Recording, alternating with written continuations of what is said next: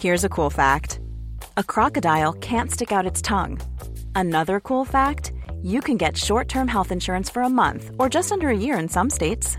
United Healthcare short-term insurance plans are designed for people who are between jobs, coming off their parents' plan, or turning a side hustle into a full-time gig.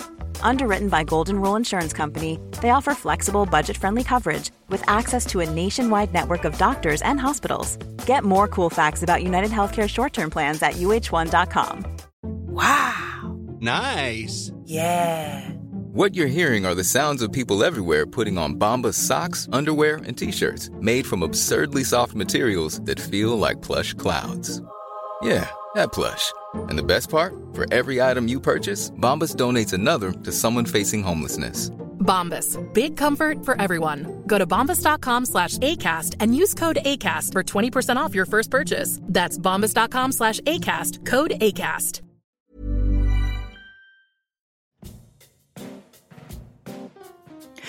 Hello? Guess who? Me again. Hey, excuse the interruption, but it's a very important interruption. We've decided to put on a show for you, my listeners, who've hung in there and waited, as we have, to get this thing up and running.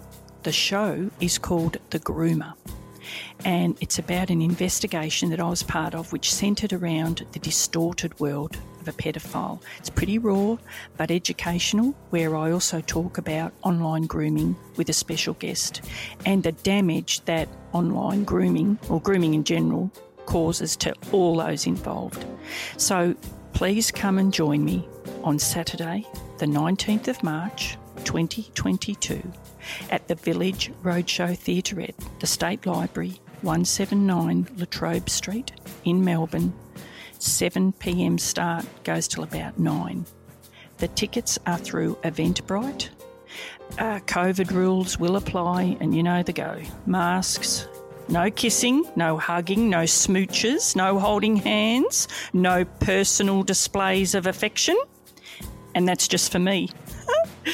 Hope to see you there. Bye.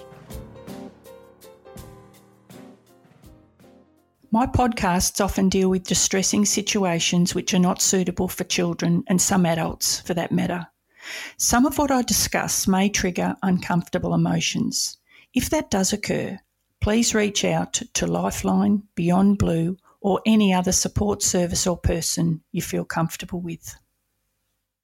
Please keep in mind that there's always two sides, sometimes more, to every story.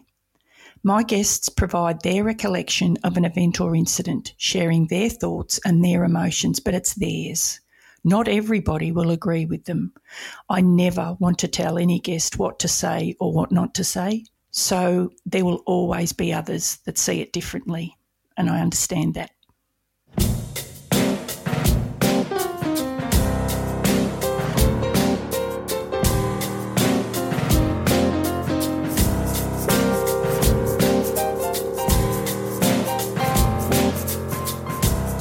Hello, I'm Narelle Fraser.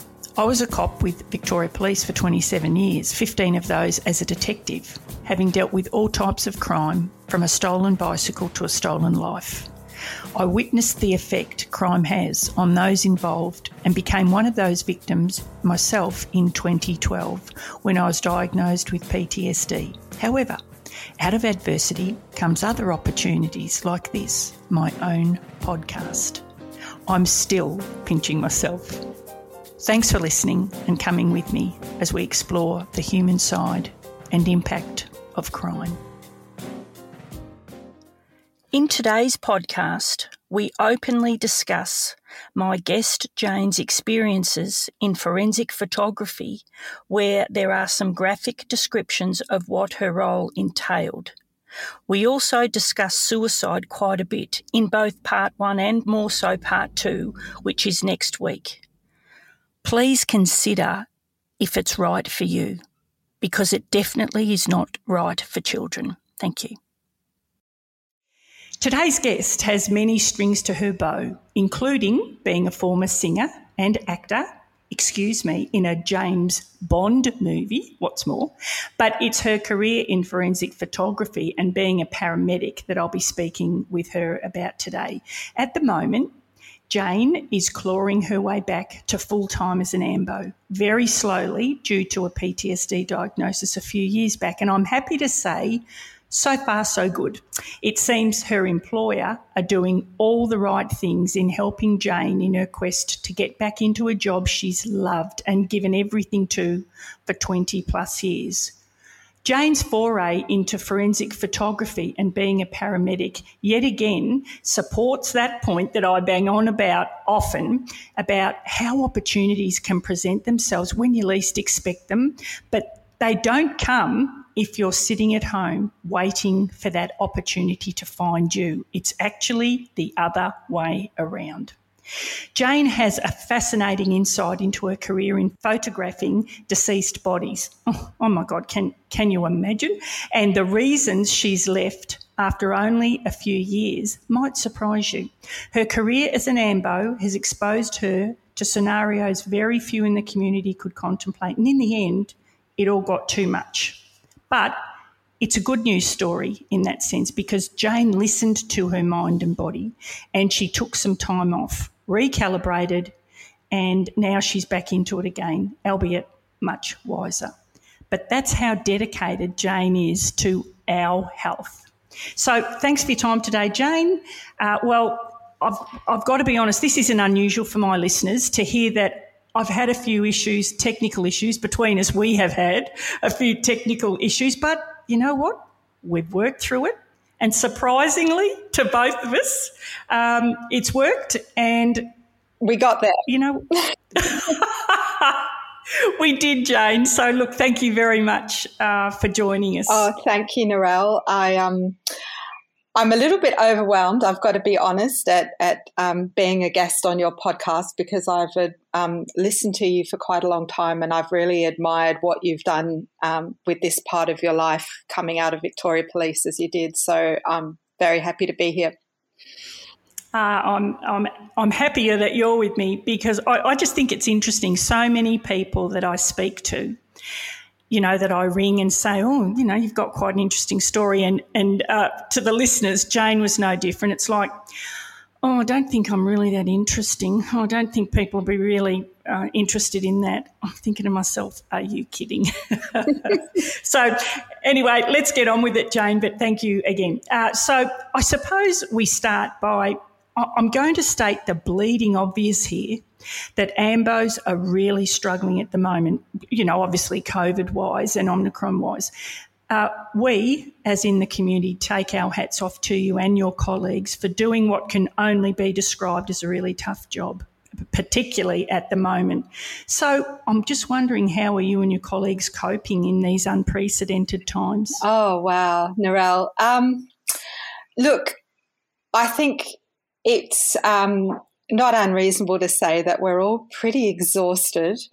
It's been a very challenging couple of years and it's been both physically and mentally more exhausting than the job would normally be because of all of the extra things that we're having to think about in the context of COVID and all of the personal protective equipment that we've been wearing for the last couple of years that I'm sure people have seen pictures of on the news. But you can imagine if you wrap yourself up in plastic and you cover your face and your hands and your eyes, it gets really challenging from a physical endurance point of view, particularly as the weather warms up. So it's been quite exhausting, but, you know, we're getting through and I'm hopeful that perhaps we're starting to see the light at the end of the tunnel now. Jane, are you scared? Are you scared of getting COVID or Omicron? Look, we're now in a situation, I think, where we can probably say that we know quite a few people personally just in the last couple of months that have had COVID, and I know that's true for me, whereas, say, through 2020 and 2021, that was not the case. So I wouldn't be happy to catch it, and I've managed to avoid it so far, but I think being vaccinated and being otherwise healthy is a good sort of adjunct to help keep you safe and perhaps have a milder form of COVID than you otherwise would. So I hope I don't catch it, but it's not the thing that's uppermost in my mind, I'd have to say. Oh, really? I would have thought being an AMBO that would have been front and centre. Or are you saying that your job and what you are there to do is more important? That's what you're thinking of rather than catching COVID? I think that's right. I think when it started a couple of years ago, that's all we could think about, to the detriment of everything else. But as we move through, and I'm sure, you know, the community generally recognises that regardless of COVID, our physical health, our mental health conditions, they continue to present, and we have to still get the health system around all of those people and get it working for them with whatever their problems are that aren't related to COVID. So it's always there in my mind, but it's kind of shifted from being the only thing I can think about now to being a consideration along with everything else. Oh, okay. And I suppose that's the same with the general community. We're all, relaxing is the wrong word, but it's not front and centre like it initially was. Yeah. We're getting a bit used to it, and I'm not saying it's good. In fact, it's terrible, but we're getting used to having to wear our masks and having to sanitise our hands, having to check in, although, to be honest, I don't really understand why we're checking in anymore. But anyway, that's for another day. Yeah. But Jane, could you tell us a little bit, could we go back a little bit? You were, before you were an AMBO, and we will talk about some of the amazing, incredible jobs that you've done as an AMBO, but you were a forensic photographer. Yes, I was. It's not a career that many of us would contemplate or choose, for that matter. Can you take us through why you became or how you became a forensic photographer? Well, I suppose how I became one was really, it wasn't by design. It was just by taking an opportunity that was presented, which is what you spoke about before. So I came from an entirely creative background with performing arts and photography and things like that. And many years ago, I was involved in an arts project, and one of the other photographers who was on the project with me mentioned that her friend ran the imaging department at an Institute of Forensic Medicine, which was attached to a coroner's court, and she was looking for an assistant. And this friend of mine said she didn't personally want to apply, but she thought maybe I should apply. So I did. And I went and had a really lovely meeting with the head of department, who was wonderful. And then she took me down to the mortuary to have an interview with the head of pathology. And he sat there in the mortuary interviewing me for this job, and he was on one stool, and about a metre away from him there was this dead body on a trolley all laid out. And I remember just thinking to myself, because at that stage I'd never seen a dead body before, and I remember thinking to myself, really? I can't blow the interview. There's a dead body over there. Do I acknowledge it? Do I ignore it? What do I do? Yeah. So what did you do? Well, I came in and I kind of pretended that it was the most normal thing to have a job interview with a dead body in the room. Like I was just, I don't know, having a job interview for working in a shop or doing so. I just tried to really downplay it, but I did not know where to put my eyes. And I look back on it now and I think how funny that was, but it was pretty overwhelming at the time. But I must have done all right because I got the job. That is amazing, Jane. I'm just thinking to myself, I wonder if they were testing you, because if you were, say, sick or you fainted or something like that, it might have made a big I difference. Absolutely think that was part of it, Narelle. This particular this particular head of pathology, who's incredibly well respected, he also did have quite a flair for the dramatic. So I do think that was definitely part of his plan. Yeah. Hey, that's pretty dramatic. Like, yeah. that's an incredible job interview. And for the listeners, I've spoken pretty briefly with Jane, really, but I wasn't aware of that. No, I didn't tell you that one. That is just amazing. And so did you discuss the body at all? No, not in the... Oh, that's even more bizarre. It was like, if you can imagine going into a panel interview and there's someone on the panel who doesn't speak. Well, that was the body. He didn't make any reference to this gentleman. I have no idea who he was or why he was there. But yeah. And did you? And years later or months later, like maybe at, I don't know, drinks or something of a Friday night, was it ever mentioned? Not between me and him, but between me and my subsequent boss it was, and we giggled about it for days. Yeah. I bet you did, because I'm just thinking the mortician or whoever interviewed you in the mortuary, like they would have had an office, so they could have gone up to the office. Absolutely, he would have had an office, yes. Oh, that is amazing. But also you're right about the fact that if you didn't take that opportunity, like you would never have known, it's shown you a completely different side of life. And I'm just thinking now, you said that you'd never seen a dead body until then. Yeah. Why on earth would you go to be a forensic photographer? Because that's what it's all about, isn't it? Did you wonder how you'd cope with seeing so many dead bodies? Look, I really, really did, but I'm also just naturally quite a curious person, and there's not much you can do in life that you can't walk back from. I mean, obviously you can make some decisions and you completely burn your bridges and that's it, you're done. But taking a job opportunity, if it's not for you, you just move on to the next thing.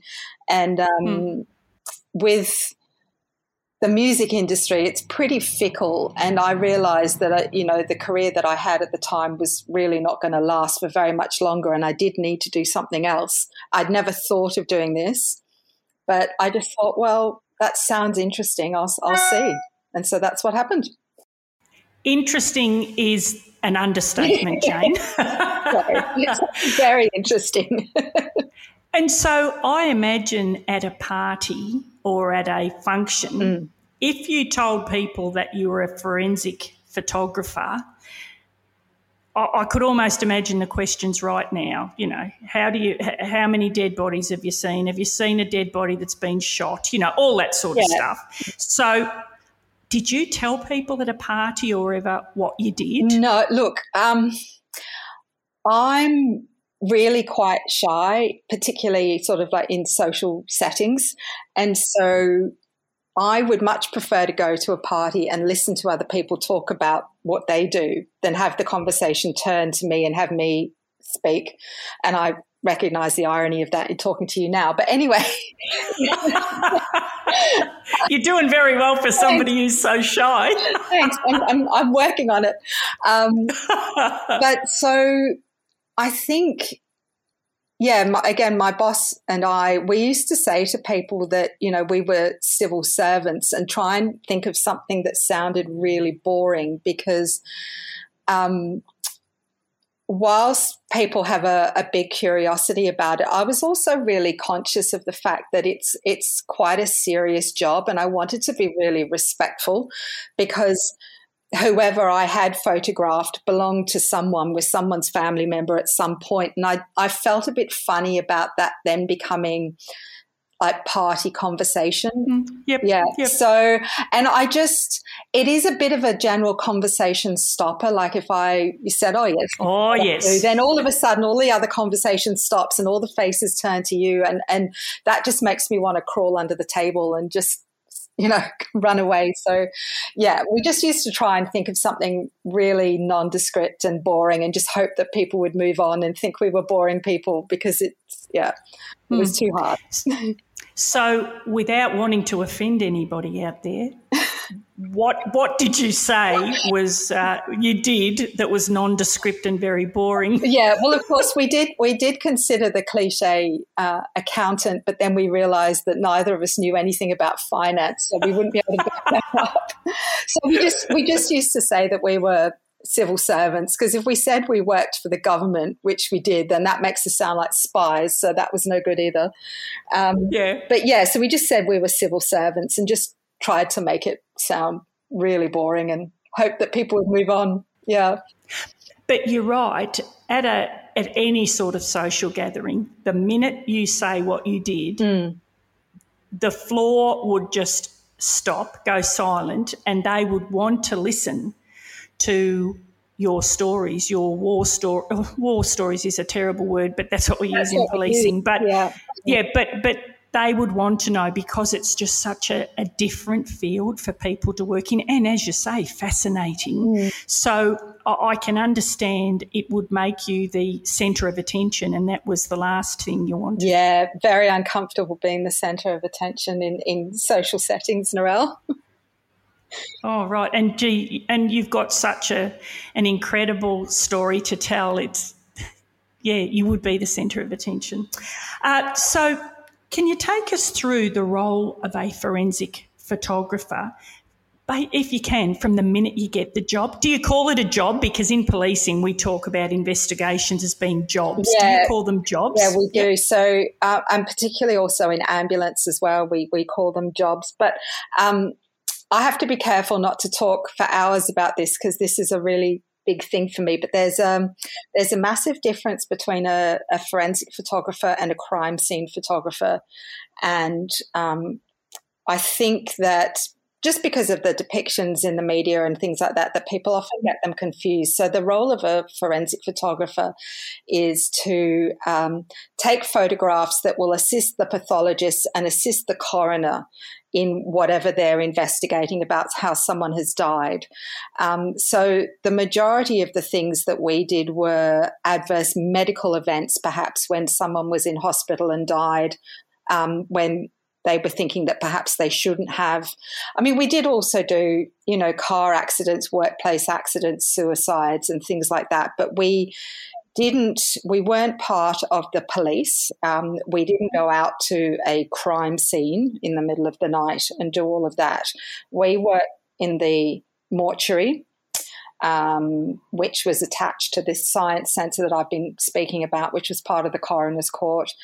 And so the people who had died would come into the mortuary and the pathologists would do their postmortems, and we would photograph in a very structured way, but whatever the pathologist requested us to photo. So in some cases it would be injuries, but maybe it would be hearts, it might be brains, it might be lungs. So it's quite a science, almost like a lab-based job, really. But they all have to be photographed in a very particular way as well. And so sometimes when I'm watching something on TV, I'm like internally screaming at the television because I look at the way that they're doing it and I'm just like, oh my God, that's so wrong. Yeah. So how do you do it? So without sort of getting too technical, what you have to do is you have to make sure that the photograph is a true depiction of what is actually in front of you. So the angle at which you photograph something, it's either got to be completely on the horizontal plane or completely on the vertical plane. Like you can't take it on the diagonal angle. Yeah, because it distorts the perspective. It might make a particular bruise look a bit longer. It might play with the light. So you have to have on the camera, you have to set it up so that the settings on the camera are identical for every single case that you do.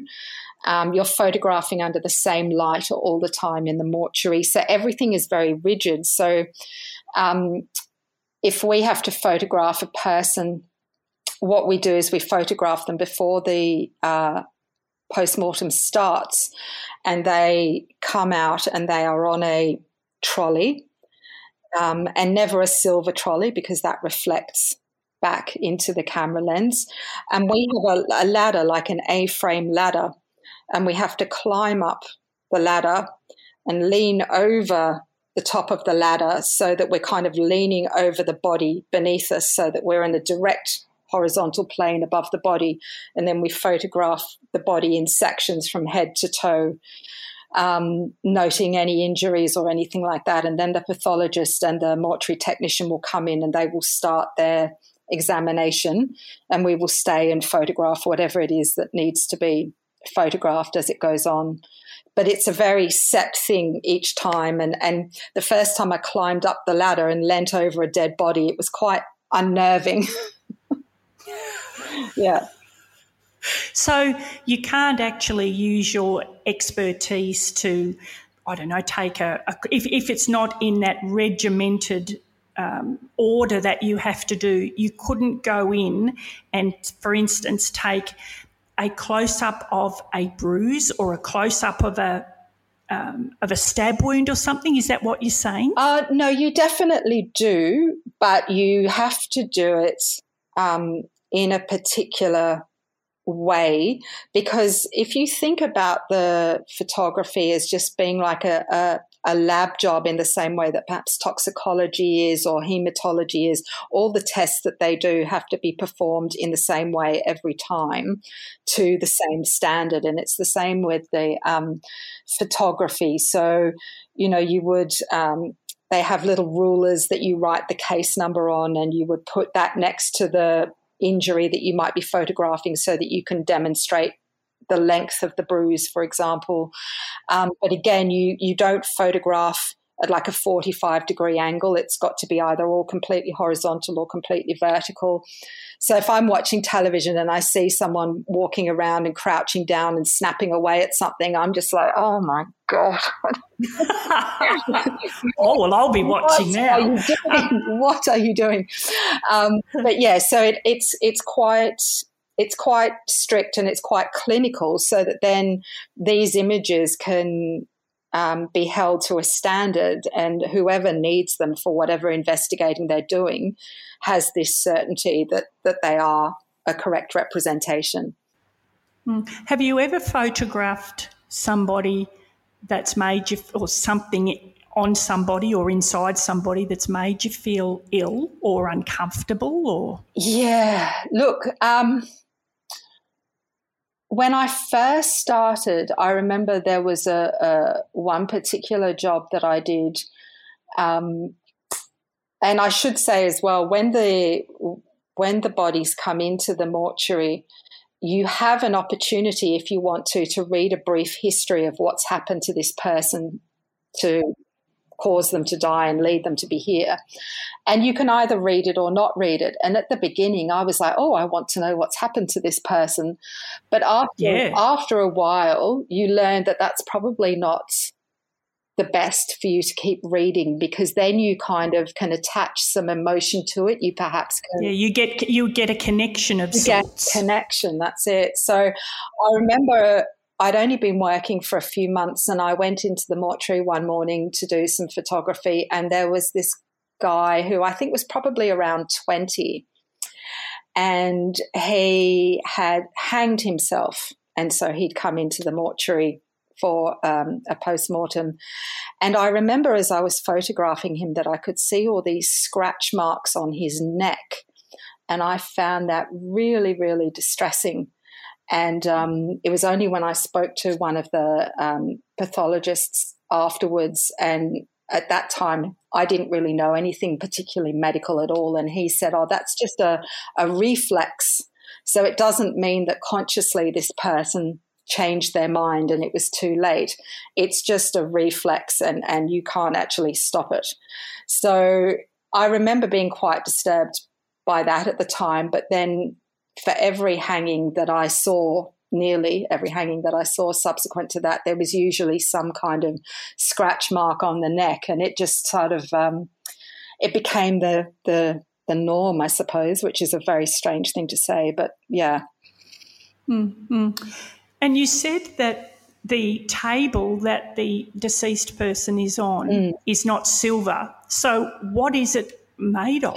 Oh, so it's made of metal, and they definitely do have the shiny silver-looking ones, but you can't photograph on those because the reflection of the silver bounces back. So they can also use ones that have been painted a very sort of dull blue-grey colour. So still a metal, you still wash it down, but it just doesn't reflect. Okay. Yeah. And when the deceased persons are brought in, are they generally clothed, like let's, for instance, talk about the young man that hung himself. Did he still have his clothes on, or had that all been removed and he's there? So it depends why they're there. So if it's a medical reason, then no, in the mortuary they've already had their clothes removed. If it's a workplace accident, they come in exactly as they were dressed at the time, which is quite strange, because then that's a connection. That's a sort of something that makes them human, you know. Oh, yes, yes. So it depends why they come in. Obviously, if someone who police are suspecting might be victim of a homicide comes in, then they are clothed exactly as they were. Generally, the majority of people that come in will have had their clothes removed, because as the majority of them will be medical. Okay. And so you would take a photograph, I imagine, of every piece of clothing when it's on the person, and then when it's removed? Yeah, that's right. So in the case of, say, a suspected homicide, there's usually two sets of photographs that get taken. One would be taken by someone like me, and those photographs that I took would be given to the pathologist. But then the police would also send their crime scene photographer to the mortuary, because the crime scene photographer had already been to the location, wherever it happened to be. And the crime scene photographer would take a second set of photographs that the detectives would then use. So there are two sets of photographs in the case of a victim of homicide. Okay. Have you ever, I know you said that there's a big difference, and when you explained it, you can understand the difference between a forensic photographer and a crime scene photographer, but have you ever been required to go to a crime scene? And if so, why would you go to a crime scene? Yeah, no. So very, very rarely there might have been a phone call during the day to say that the police didn't have anyone available to be on call overnight. It happened very rarely, though. But in those circumstances, they would say, can we place one of you on call overnight just in case? And I can only remember that happening once in the time that I was there, and nobody went out. Nothing happened that night. So, yeah, it didn't happen. But generally, it just doesn't happen. Yeah, I bet you didn't sleep that night, basically being on call. You know, it's funny. I used to be called, pardon me, but I used to be called a shit magnet. Yeah. Because whenever I went on call, for whatever reason, it was never something, when I say basic, I certainly don't mean that to offend, but whenever I was called out at, I don't know, there might have been, 2 rapes in the one street, and he's on the run, and, it's somebody screaming in a house. There's somebody, yes, anyway. Yeah, I'm pretty familiar with that name myself, yeah. I thought you might be. And so can you tell us how the room is set up where you take these photographs? So the room where I worked had one large central room, and then it had 2 separate rooms to the side. One was called the homicide room for obvious reasons, and it had a large window in one side where the detectives could actually stand without physically being in the room, and there was a microphone connection so they could speak to the pathologist. And then there was a negative pressure room, which would be used if there needed to be an examination on someone who either had like a serious communicable disease, say something like Ebola perhaps, or if the body was in such a state of decomposition that it actually was going to make everything smell in the large room. So those were the main rooms, and then there were two very large fridges, walk-in fridges, and then there was a freezer section as well, and a room with a CT scanner in it. So it's quite a big facility, and it's probably changed a lot since I was there as well. You know, I can always remember the homicide room. I found that fascinating because you sat there, and I found it, I don't know why, there was only, I think I might have told this before, but there's only one part of an autopsy that used to make me feel really sick, and it was when they opened up the stomach contents. I had no idea why. Yeah. But everything else I could deal with, you know, the opening up of the head and the skull and the brain and all that. I found that fascinating, but for whatever reason, the stomach contents, oh boy. But what I found fascinating was that we were all mic'd up, so the pathologist or whoever it was that was taking the body parts out of the body, you know, like for instance, might hold the brain in their hand and they'd go, well, here's where, I don't know, say a knife has gone. So we could ask, you know, how do you think that knife, do you think they've been standing up, all sorts of different things, but you could actually talk to and discuss with the pathologist. I used to find, not the pathologist, what do you call the person doing it? Yeah, the pathologist. The pathologist. Yeah. I always used to find that fascinating, and they would tell us what they were doing and why they were doing it. You know, it was like a constant not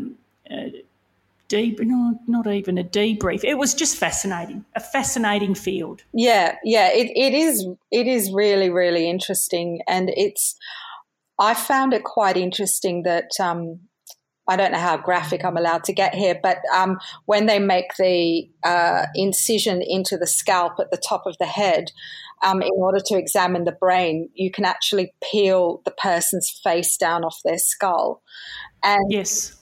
So you peel it sort of halfway down to about the nose. But then to me, when I saw that process, this then just became an examination. It wasn't really a person because the face had temporarily disappeared.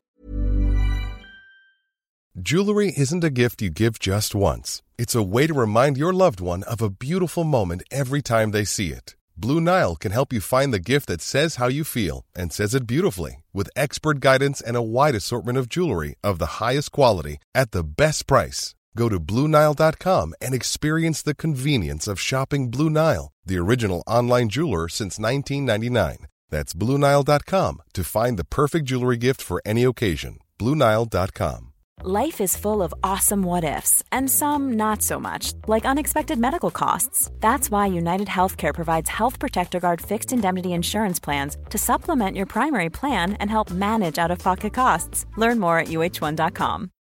Since 2013, Bombas has donated over 100 million socks, underwear, and T-shirts to those facing homelessness.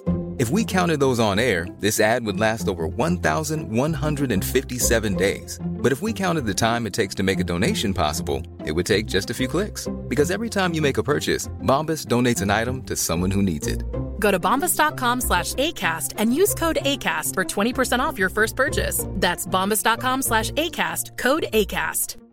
Hey, it's Ryan Reynolds, and I'm here with Keith, co-star of my upcoming film, If, only in theaters May 17th. Do you want to tell people the big news? All right, I'll do it. Sign up now and you'll get unlimited for $15 a month and 6 months of Paramount Plus Essential Plan on us. MintMobile.com/switch. Upfront payment of $45 equivalent to $15 per month. Unlimited over 40 gigabytes per month. Face lower speeds. Videos at 480p. Active Mint customers by 531.24 get 6 months of Paramount Plus Essential Plan. Auto renews after 6 months. Offer ends May 31st, 2024. Separate Paramount Plus registration required. Terms and conditions apply if rated PG. So, yeah, it's a really interesting job. Yes, it is, and I'm sure there's some listeners out there that are feeling a bit queasy. But and I will do a warning at the top of the podcast. But it is fascinating, awful, and a bit creepy, sort of. But it is fascinating, and I just think, some people are a little loath to talk about it, and understand why. But when you get somebody that is comfortable talking about it, like you are, I just think it's a different world. So many of them, I guess, it is a different world. So what sort of equipment do you have? Well, when I was there, they were trying to make the transition from film over to digital. So we had film cameras, and they were doing the transition very slowly and very carefully, because I'm sure you can imagine that you don't want to leave any room for anyone thinking that any digital image might have been enhanced or modified or changed in any way. So we probably stayed with film a bit later than, say, the rest of the world had moved across to digital photography, because we were just trying to go through that whole process. So when I was there, we had Nikon film cameras and a range of lenses and a range of different lights and a ladder. Amazing. Just such a basic thing, isn't it? A ladder. Yeah, and Wellington boots. Of course. Boy, do I understand why you have Wellington boots. My goodness. So with all these, that must have been, at times, I imagine it could affect you a great deal or a little, I don't know. But did you debrief regularly? No, we really, really didn't. So there were two of us most days of the week, and if one or other of us had photographed something that we found interesting, then we would chat informally about it. Or for me, coming in and being a new person for the first sort of few months, I would quite often find myself saying things like, oh, gosh, I wasn't expecting ... I didn't expect people who had been incinerated to smell like barbecue. And that was very confusing. There were lots of sort of things. So we would chat informally, but there was no debriefing at all. I don't know if that has changed, but I think that's probably quite an issue, that there wasn't a lot of debriefing. But no, we just did it informally. I would imagine these days that debriefing would almost be par for the course. I think mental health wise, I think a workplace would require debriefing. Like I said, I think it'd be par for the course. So in saying that, was there ever a time where you felt you would have liked a debrief but you didn't? Like, is there something that has stayed with you? Oh, look, certain jobs stayed with me. But I think because for the time I was there, and I was really only there sort of between 2 and 3 years, the time I was there, I did become very good friends with my boss, and we would chat over things, we'd go out and have a coffee or a drink and just have a chat on that informal basis. So I don't think that I particularly carry any ongoing trouble from that time. I mean, I certainly do remember things quite vividly, and some of them are quite weird and quite bizarre and people would find quite disturbing. And I have to be careful that I don't just blurt out and say things, because people get quite shocked. I've got to pick my audience a little bit. The things like, I think you're pretty safe with this audience. Well, almost the gorier the better for them. Unfortunately, or fortunately, pets do eat their dead owners. I've seen quite a few people come in where they've had their arms and their legs chewed down to the bone. Goodness. I wasn't expecting that. It's not an urban myth. It actually happens. Yeah. You did tell us there was an interesting case, which is pretty incredible. I'll just remind you, the ham sandwich. Oh, yeah. So back earlier when you mentioned, not really talking about what you do at parties, because people will often say, what's the worst thing you've ever seen or done or photographed? When I look back on it, when people have asked me that, and what's the worst thing you've ever photographed? I would say sometimes that it was a ham sandwich, and they thought that I was taking the piss, and I really wasn't. And the reason that it was probably the worst thing was that I was in the homicide room, and someone had been brought in there who had been caught in a house fire. And so we'd finished photographing the body, and the body was completely burnt and charred. But they had also brought from the scene this half a ham sandwich with a bite mark along the diagonal line of the sandwich. And they needed me to photograph these bite marks in the sandwich quite closely so that those bite marks could be compared with the impression of the dead person's teeth to see whether or not that had been a sandwich that they'd eaten. And I don't really know any more about the circumstances of the case, but I had such a strong memory of standing there in the room photographing this sandwich and just thinking to myself, this is not a normal job. You're right there. I really need to have a serious talk with myself. That's funny. You've mentioned a little bit today that you were only there 2 or 3 years, and you said that it was an interesting job, but then it became a bit repetitive and mundane. Can you elaborate on that a bit for us? Well, I think, honestly, if I hadn't had the opportunity to apply for my job as a paramedic, then I probably would have stayed quite a few years more. But because I mentioned that it had to be done in a very particular and scientific way, there was never any scope for doing anything different in the way that you photographed or coming in with a new idea, because there were Australian national standards for everything, because it's such a serious job. And there were policies for everything. So you essentially would come in and your work day pretty much was the same every day. You came in the morning, you went into the mortuary, you photographed however many people that was, then you came out, and in the afternoon you did your office work and you went home. And that was the job. But I remember going into the mortuary.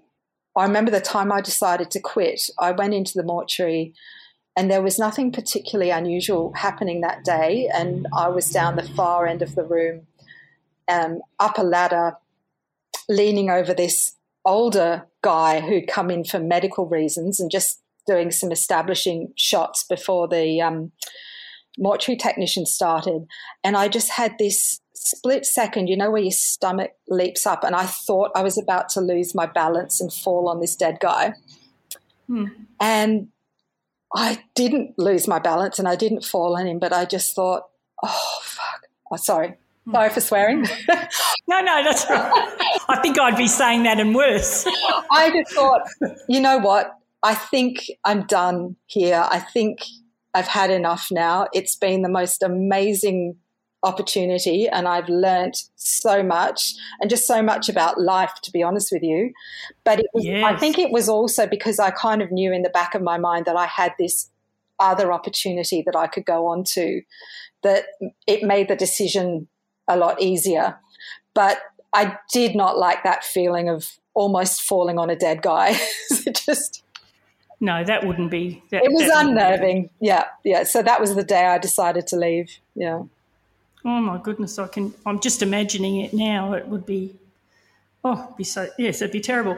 So did you ever have contact with the family of any deceased person you photographed? No. I never did. And that's, I think, got a lot to do with why I don't think that job has caused me really too many problems down the track with my mental health.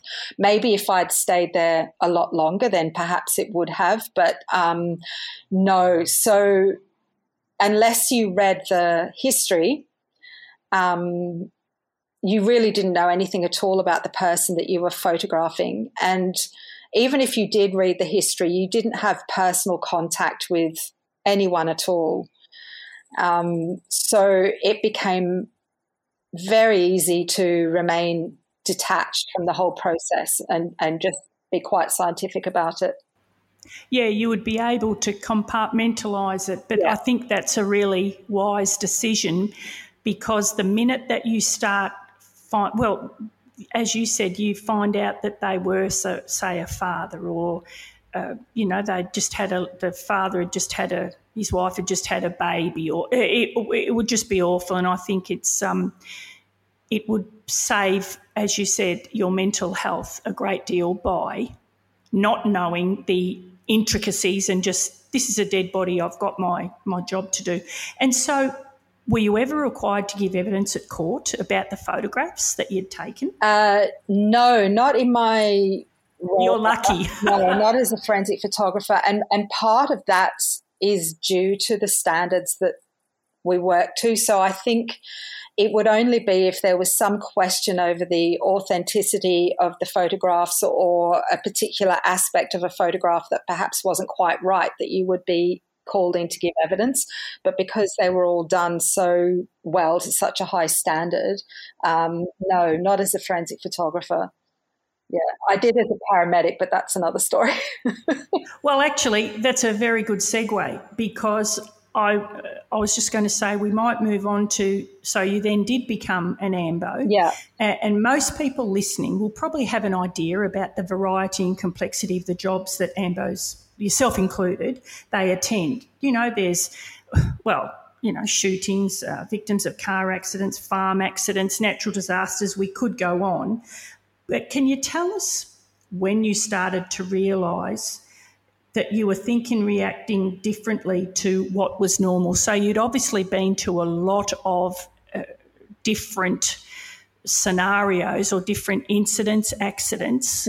When was it, and how long after you'd become an AMBO did you think, I'm not acting correctly here or managing properly? Yeah, look, I think it's important to say that everyone responds differently. So I can only talk about what happened for me. And I think it was really insidious, Narelle. Like, it just kind of crept up.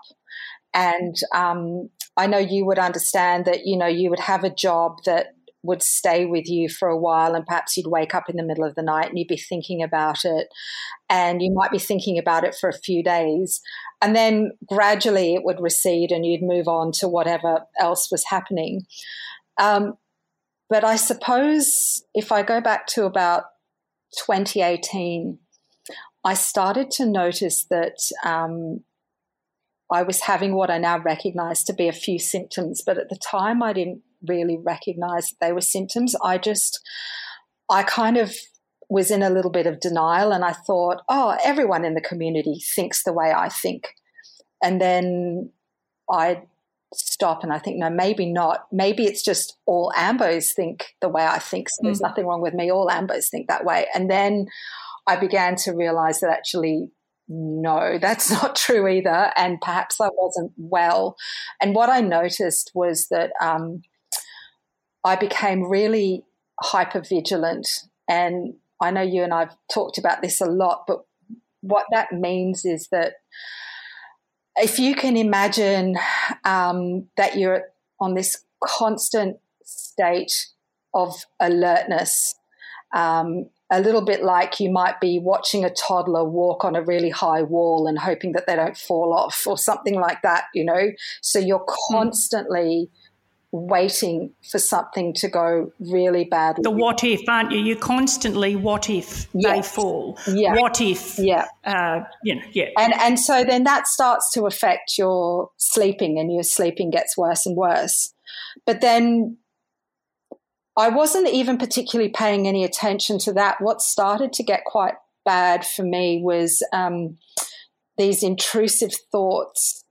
And again, it's a little bit like if you could imagine having watching a film or something, and you just have glitches in the signal. So I'd be walking down the street doing something really mundane, and then I'd have this really quick flash of something absolutely horrific happening, and then a split second later it'd be gone, and I'd still be just walking down the street to do my shopping or whatever it was.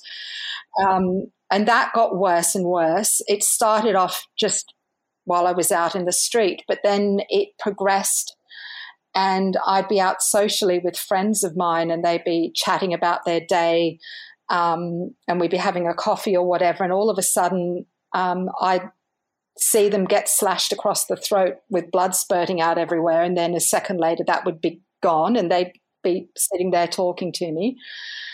And those sorts of intrusive thoughts got worse and worse, and so it got to the point where it didn't matter whether I was with friends or family or people that I didn't know. Within a few minutes of being in their company, I was imagining the most horrific things happening to them in the middle of something completely normal. But it would just be these really split second, like almost like little electric shocks, and then they would go. But they really throw you, don't they? Those intrusive thoughts, They do throw you. And as you know, like, we're trained to be very calm in our responses and all of that kind of thing. And so I've learnt, for good or bad, and probably a bit of both, really to conceal my emotions and conceal my stress. So it all goes on internally, but you don't really see anything happening on the outside. So, you know, I'd be nodding and smiling at my friends and asking them questions, and all of this horrific stuff would be playing in my head at the same time. And then from there, I look at it now, I mean, I understand it and I am kind of laughing, but I found it really difficult to cross the road because I couldn't quite work out where to stand and where to wait for the lights to go green, where I wouldn't be killed by a car screaming through the intersection. And, you know, I used to do things like wait in shop doorways. I couldn't stand at the side of the road. It was just, some intersections were worse than others. And then I ended up not being able to be in loud environments, always having to sit with my back to the wall if I was somewhere. And sudden loud noises, that was the worst. And even if they weren't, and male voices, so even if they weren't saying anything horrible, like if you imagine if you go to a football match and someone scores a goal and all the guys yell and roar, that was absolutely terrifying. So all of those things, and then I just realised, I'm not well. I'm not well at all. How long had you been in AMBO when you started to realise this is not how everyone thinks? Well, 2018, I was 17 years in then. 2018, it was when the symptoms really kicked in. But I think they just drip feed over the course of your whole career, you know. And it's just this gradual build-up that you just don't even notice, really. So what happened in the end? This was overwhelming, all these intrusive thoughts, your hypervigilance.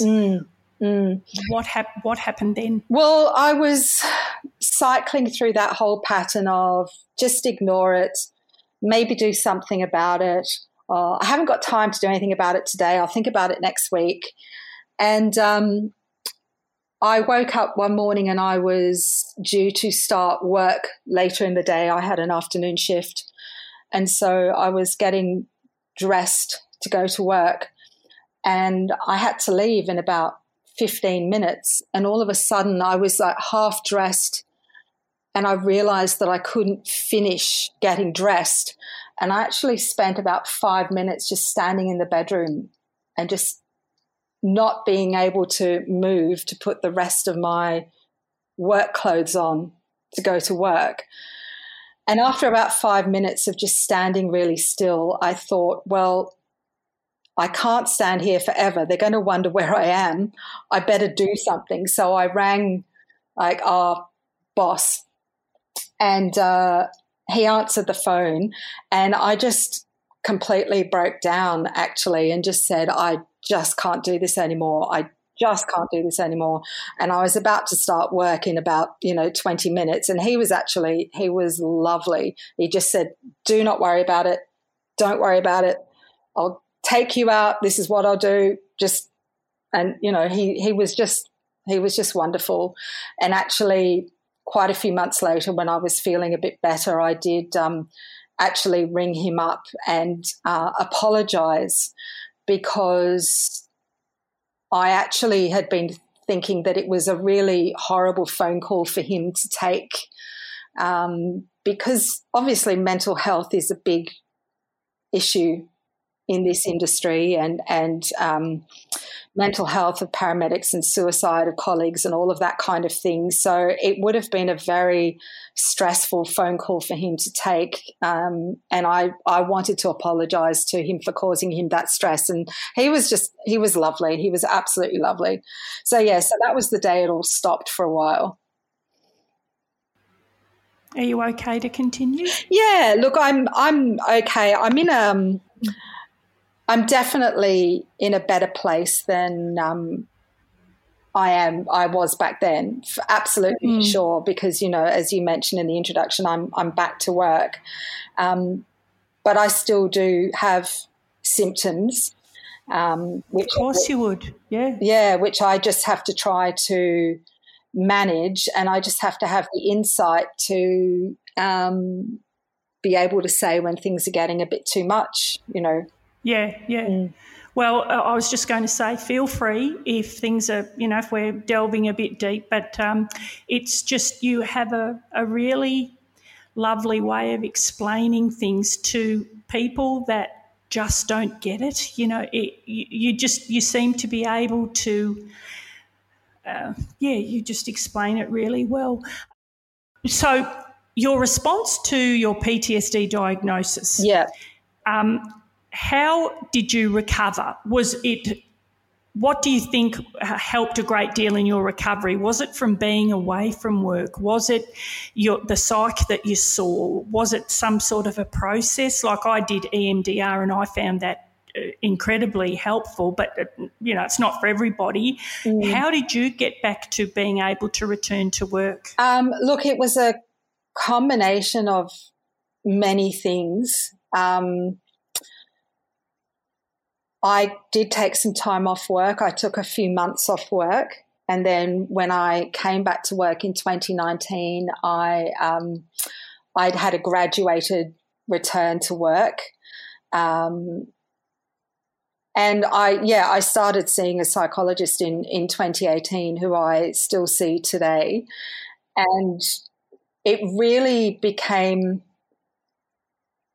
about a process of understanding that a lot of the symptoms that I had anyway were coming from really the fact that I couldn't control things that I felt like I wanted to control.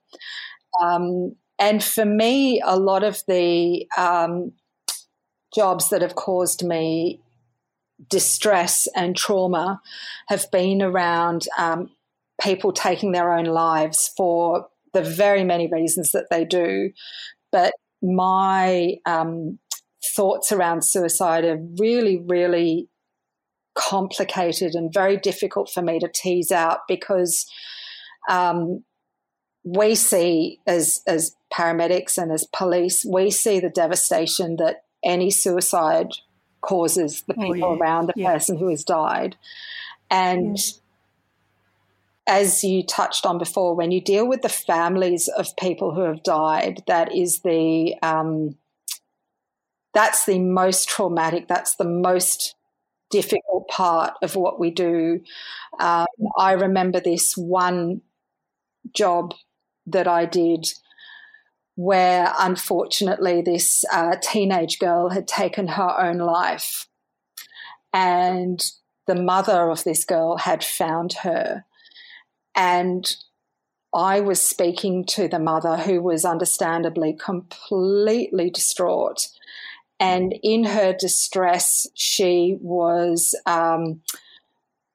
punching her fists down on my leg and gripping me on the arms and doing all of that kind of thing. Not in any way to assault me at all, but I'm saying she was just so great, just overcome.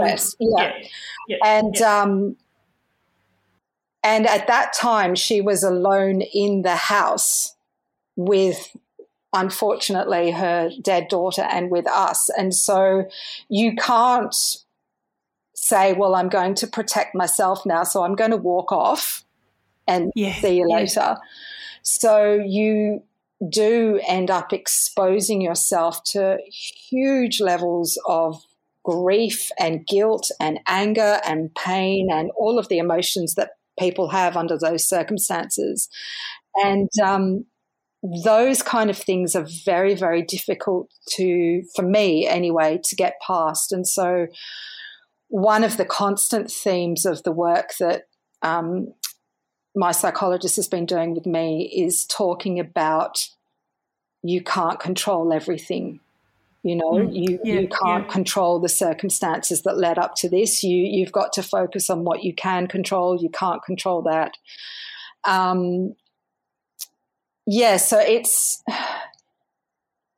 it's a long, I think it's going to be an ongoing process for me. And even if, down the track, when I retire, when I leave the industry, I think I'm permanently changed in the way that I think now. I think I'm always going to feel and think differently and see life differently to other people. And I just have to be really, really mindful about that as well, because most ordinary people, I think, probably wouldn't want to see life the way perhaps you and I see it. Like, I'll go out for a walk or a drive around the streets and I'll go, oh, dead person there, crazy person there, stabbing there, Yes. As you go past all the houses. And funnily enough, your friends don't really want to hear that.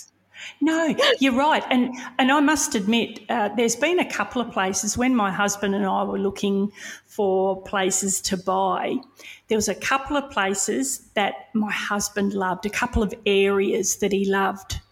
And I remember saying to him, I couldn't live in this particular area because I'd been to that many jobs with drunks, with assaults, with sexual assaults. And so I completely get that. I have you talking about when you meet them, and that is where the damage is done, really. I'd have to say I've got a very dear friend who's been a guest on my podcast, and he was a policeman, I'd have to say almost a decorated policeman. He was a brilliant detective, but he said, give me any job, but hanging, suicide, drowning, you name it. But he said it was the emotional toll of going and speaking to the family, dealing with the family, dealing with their grief, seeing their sadness, their trauma. He said that's what, because he ended up being diagnosed with PTSD to the point he actually he was at the point of ending his life, but he was saved. But yes, so I get that about that connection that you get with people. Yeah, and look, we talk at work, and it's quite blunt, but we talk at work about, in terms of the patients that we go and see, be alive or be dead. And when we say be dead, what we mean is, if your heart stopped and, you need CPR, that's fine as well, because then potentially we can do something for you. So be alive, be dead, but don't be dying. So to actually go to someone and watch them die in front of you is quite horrific. And it's happened to me a few times. I've had twice I've had people commit suicide in front of me, and that's been horrendous. But once I've had a young girl who was run over by a four-wheel drive and desperately needed surgery. And, you know, we couldn't have gone any quicker, but she was going to die. She had the most horrendous injuries. And I was watching her die in front of me. She was watching me as she was dying. And that was also really horrible. So I think it's, if you can desensitize yourself and not connect because the person's either dead or whatever it is, it's when you make these emotional connections, that's what does the damage, I think. And they say, and it's true, that you cannot unsee something that you've seen. No. You cannot, and I don't care how many psychs would maybe argue with that, I don't know. But I know I could tell you every single stressful situation I've seen, it is there. However, we learn to put it to the back of our mind rather than at the front. And with those, what you were talking about, those intrusive thoughts, they are nowhere near as intrusive, but they're still there. Yeah. Anyway, look, Jane, in finishing, thank you so much for sharing so much about your life. It's fascinating is the wrong word, but it sort of is, you know. But also I think it's sort of sad that, and it's not just you, so many first responders are so damaged by everything that they see. Yeah. But we do those sort of things. We don't even, I don't know about you, I'm pretty sure you'd be the same, but you don't think about yourself. You're always thinking about somebody else. You want them to feel better. You want to help them. You want to, I don't know. It's just you're constant. Completely right. You're completely right, Narelle. That's exactly what it is, and we've just got to find a way to do that whilst looking after ourselves as well. That's the difficult part, I think. Yeah, it's a fine line. Anyway, in closing, is there anything you'd like to, I don't know, share with people out there about whether it be, I don't know, forensic photography or your AMBOs or anything? I don't know, really. I think, well, don't trust what you see on TV with regard to crime scene for forensic photography. Oh, I never will again. But I suppose I think it's if you have a friend or a family member perhaps who's a paramedic or perhaps works for the police, just be aware that there's all sorts of things going on that perhaps they might not even realise themselves. Weird symptoms like being really forgetful, having upset stomachs, being irritable, all of these things that impact on those people around us who we really love and care about, because we've just got a lot going on under the surface that we might not show. So, if you know anyone who works in the industry, maybe go out for a walk with them, buy them a coffee, buy them a drink, and just ask them how they're going. But it's mean it. Yeah. That's a nice thought to end up on, Jane. So I've got to say thank you just for keeping every one of us out there as healthy as possible, and as we just said, often putting yourself in danger or putting everyone else's health in front of your own. But you're doing that because somebody needs you. And all I can say is thank you to you and your colleagues. Anyway, thanks for your time. Thanks for your time today, Jane. Thank you for the opportunity to chat to you today. I've really enjoyed it despite my nerves, so thank you very much. Today may have triggered some of you out there, so please make sure you do something that makes you feel good in the next couple of days or hours after listening to this. It isn't easy listening. Next week, we talk more about how the many suicides that Jane attended has affected her as an AMBO.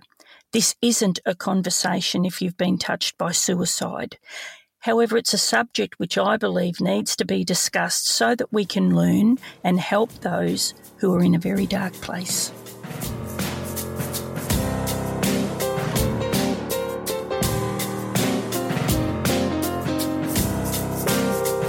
Hey, it's Narelle here again.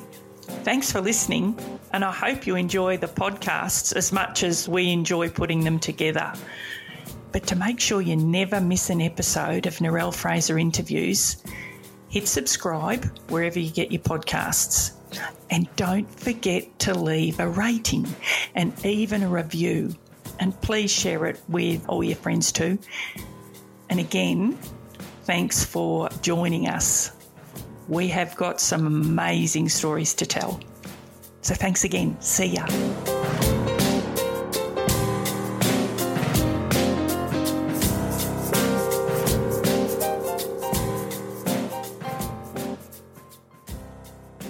Hello, guess who? Just a quick interruption here to let you know you can now become a Narelle Fraser Interviews Patreon. How exciting! Simply go to www.patreon, that's P for Peter, ATREON for Narelle.com and search for Narelle Fraser Interviews. And to all of you out there who continue to support me, thank you so much.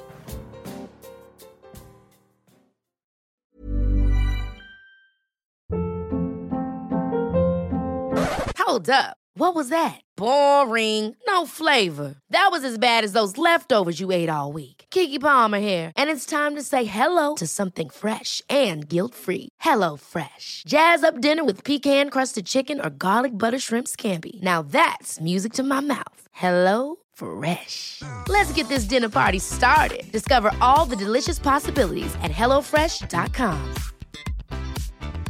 Even when we're on a budget, we still deserve nice things. Quince is a place to scoop up stunning high-end goods for 50 to 80% less than similar brands. They have buttery soft cashmere sweaters starting at $50, luxurious Italian leather bags, and so much more. Plus, Quince only works with factories that use safe, ethical, and responsible manufacturing.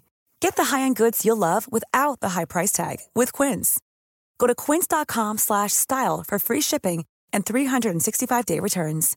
Imagine the softest sheets you've ever felt. Now imagine them getting even softer over time. That's what you'll feel with Boll & Branch's organic cotton sheets. In a recent customer survey, 96% replied that Boll & Branch sheets get softer with every wash. Start getting your best night's sleep in these sheets that get softer and softer for years to come. Try their sheets with a 30-night guarantee. Plus, get 15% off your first order at bollandbranch.com. Code BUTTERY. Exclusions apply. See site for details.